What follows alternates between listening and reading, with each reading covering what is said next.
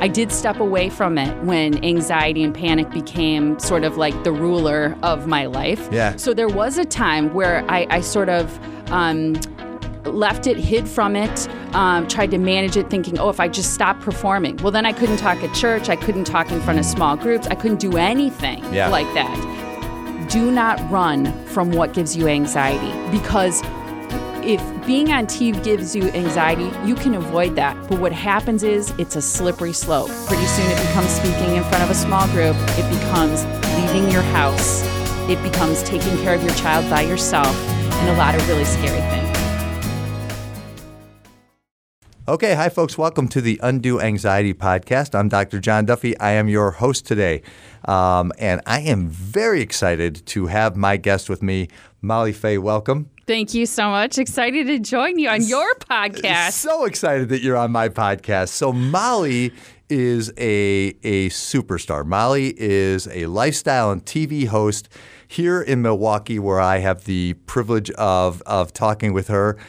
We just recorded an episode of her television show, The Morning Blend, that airs every weekday morning. Yep, here 9 in to Milwaukee. 10 a.m. Check it out because it is so good, and Molly is so good and so natural. If you ever get a chance to get on the air and talk with Molly, man, you want to do that. Thanks, John. I appreciate it. Yeah, so it's awesome. So the nature of the gig here, Molly, is we are talking about the things that drive anxiety. And I mean anxiety in the broadest sense of the word, right? Okay. So, some of us get anxious about job interviews. Some of us get anxious about our lives, our kids, parenting, all sorts of different things. And I think the more we tell our stories, share our ideas, the less anxious globally most of us are going to be. So with that in mind, tell us a little bit about your story of anxiety, your harrowing story of anxiety, and how you made your way through it. Okay. Well, I love the title of your podcast, Undue Anxiety. I think it's wonderful, and I think, unfortunately, way too many people experience anxiety, and I'm one of them. The thing that makes me sad is that so many kids these days are experiencing anxiety, and I know you talk to them every day in your office. They sit on your couch, and they tell you very personal things. My personal story is something that I now share because I feel it's important. And I also think that by sharing our stories, just like what you said, we can help other people. So I had extreme anxiety when I was in my 30s, and it started out of the blue. I don't know if that's true for a lot of people, but actually my first episode was a true full-on panic attack. Harrowing. I mean, about the worst thing you can experience, especially if it surprises you, right? Yeah, it came out of the blue. I didn't have what they call generalized anxiety, so that, kind of uneasy feeling in the pit of your stomach. And I was also working at the time. I was on the air doing news, and out of the blue, I had a full-on panic attack where I was out of breath, my heart was racing, I felt very lost. And a lot of people can identify with a panic attack, even if they've never had, true episodes with anxiety. Most people probably have. But a panic attack out of the blue, it was very scary for me. I was raising a family. I had one daughter at the time, a fairly newborn baby. And my job was not just important to me professionally, and it was my career, but I was bringing home a paycheck and supporting a house, a mortgage, food, all of those things. And your job is different than a lot of ours in that it's not just one or two people who are witnessing your panic attack or your anxiety. There are hundreds and thousands, right? I mean, that's got to add an extra element to it. And when we watch you, and I wasn't watching you then, but when I sit with you now, you seem like the last person who would carry a strong degree of anxiety. Yeah, and I think that's sort of the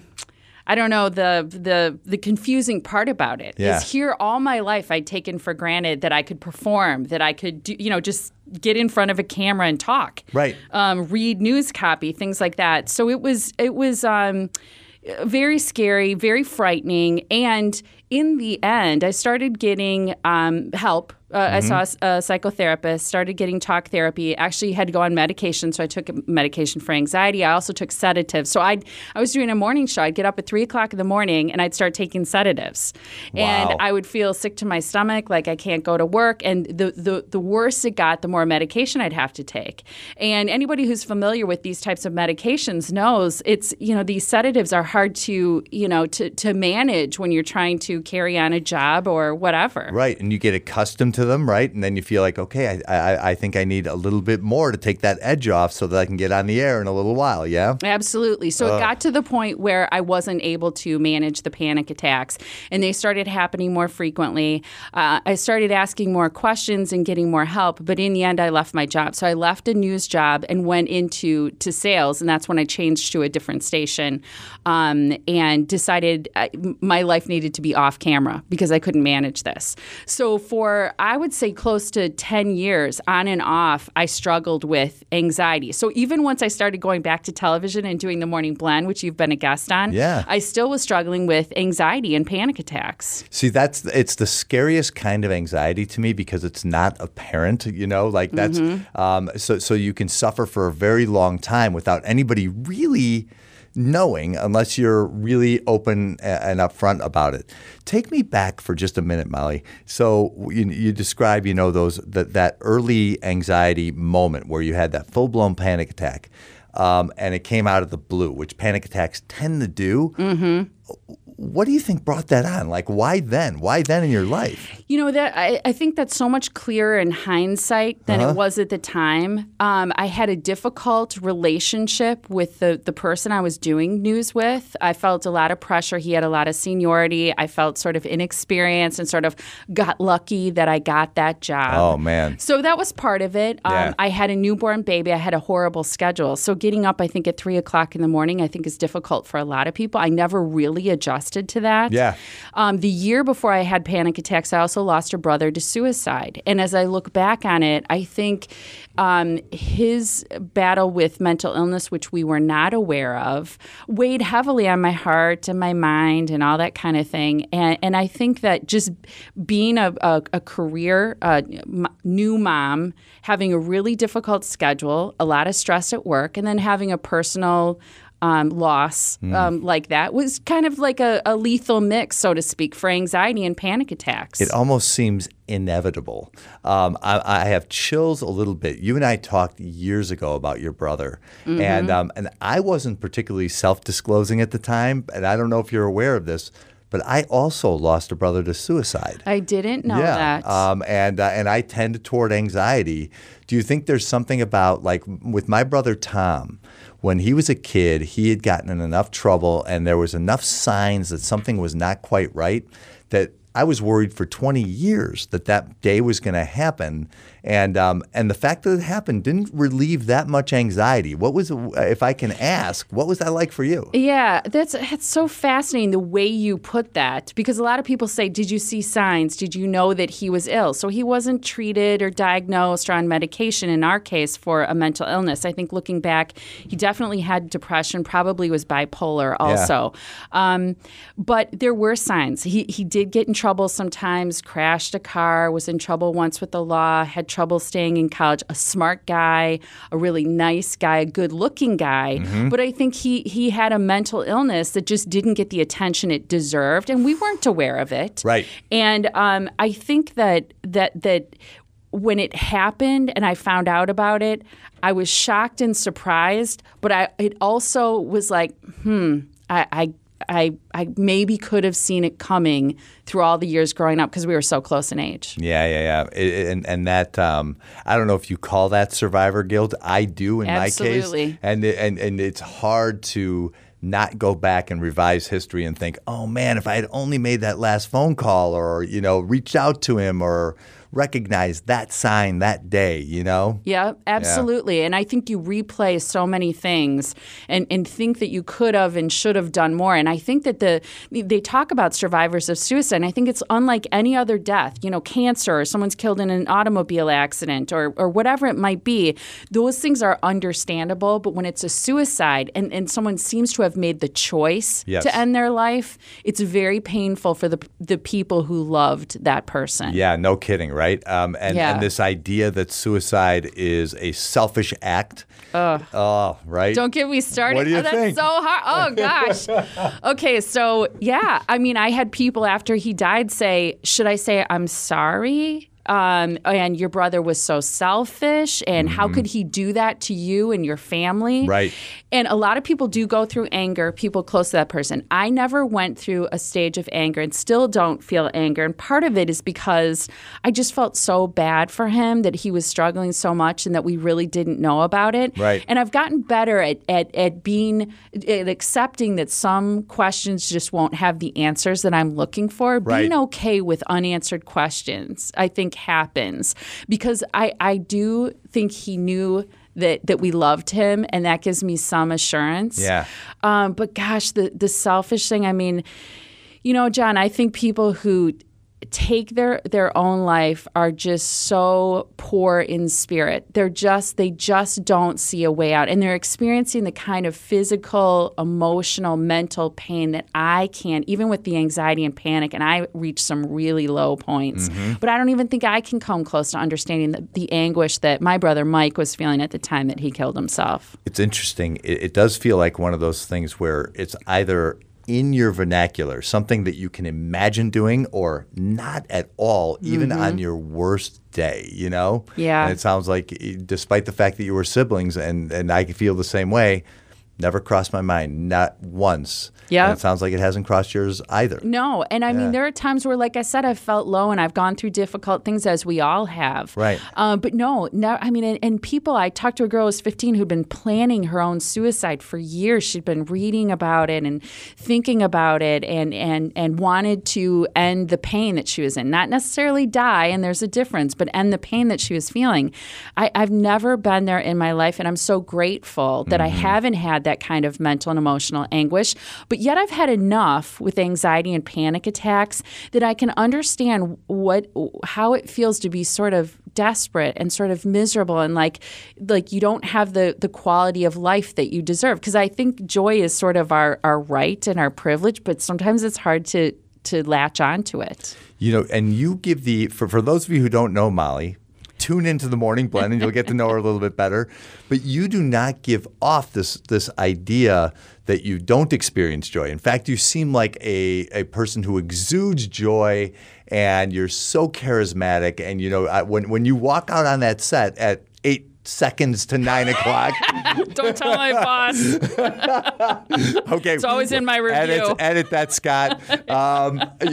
But you always seem exuberant. I mean, and it kind of almost takes my breath away. Like, wow, you're just like ready to go. Does that take a lot of doing, or is that your natural state? Both.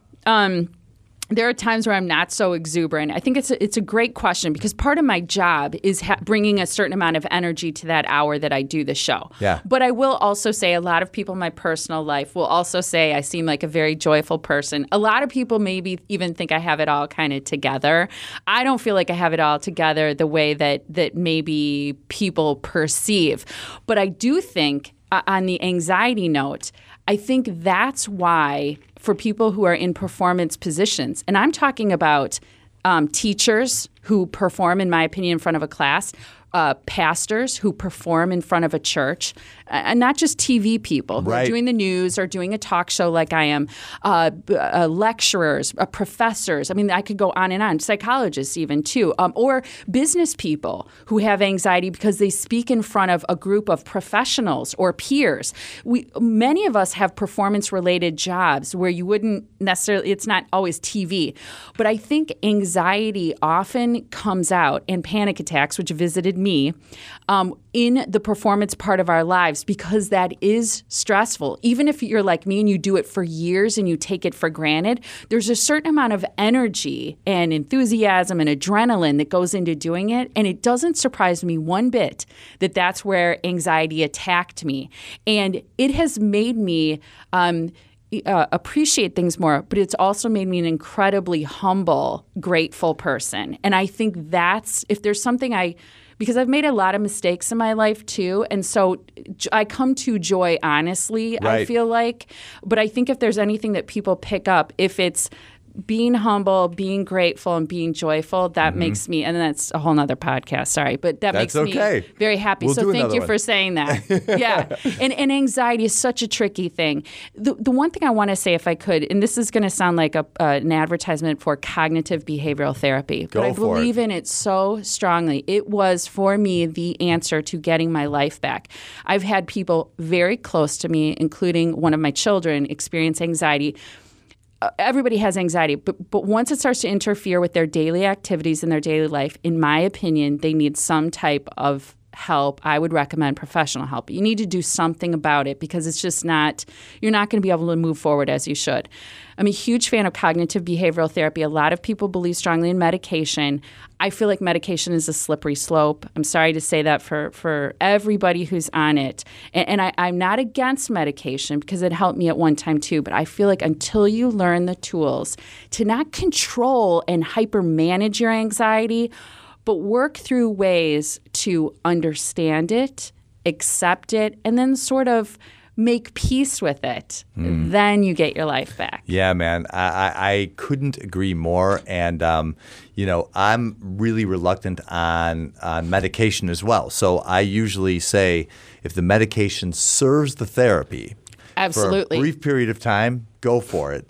But if you're looking for a Xanax or a Klonopin or some of these sedatives to cure your problem long term, you're going to run into trouble. Eventually, that's not going to work for you, and that's not the best story you can write, right? There's ways to overcome this. So I have a couple quick questions for you before we finish up here. Okay. So for somebody who experiences anxiety in the public eye, which is painful. It seems especially painful, right? And for most of us, it's pretty avoidable, right? You can you can leave this grocery store, but you can't walk off the set. How do you choose this living of all things to do if you are an anxious person? That's such a great question. And I have been asked that a few times before.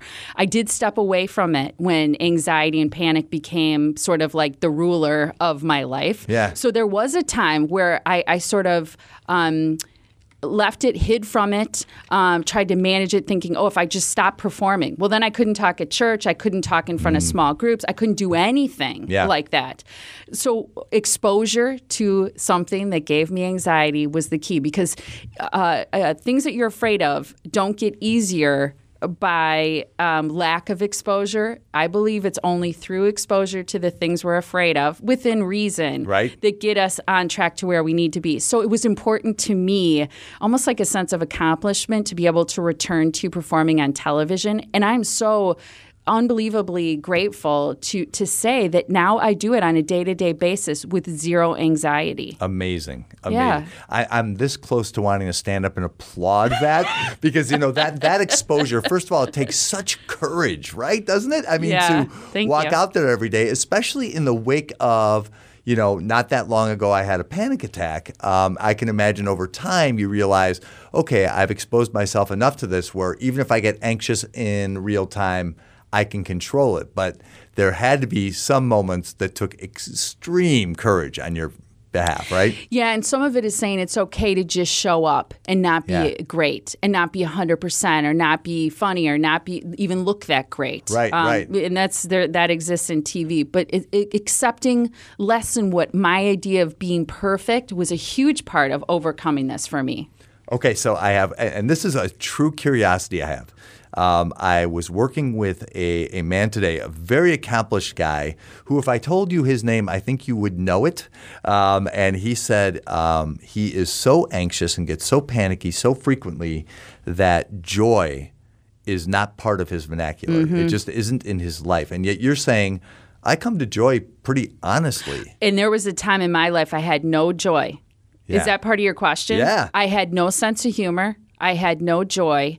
I couldn't take a hot bath. It was uncomfortable. I couldn't. Wow. I know you don't drink alcohol, but I couldn't enjoy a beer, a glass of wine. I couldn't do anything that would alter my state in any way. I couldn't do anything that would make me dizzy. I couldn't run fast. I couldn't get in a car. I was afraid to leave my house. I mean, what is that when you can't leave your house? Agoraphobia. Yeah, I was real close to not stepping outside my house. So it became very serious. And I get the no joy part. Here's the thing is you have to figure out a way to get the joy back. And I can guarantee you that it's not with more medication. I'm not going to be anti-medication. I know that's very controversial.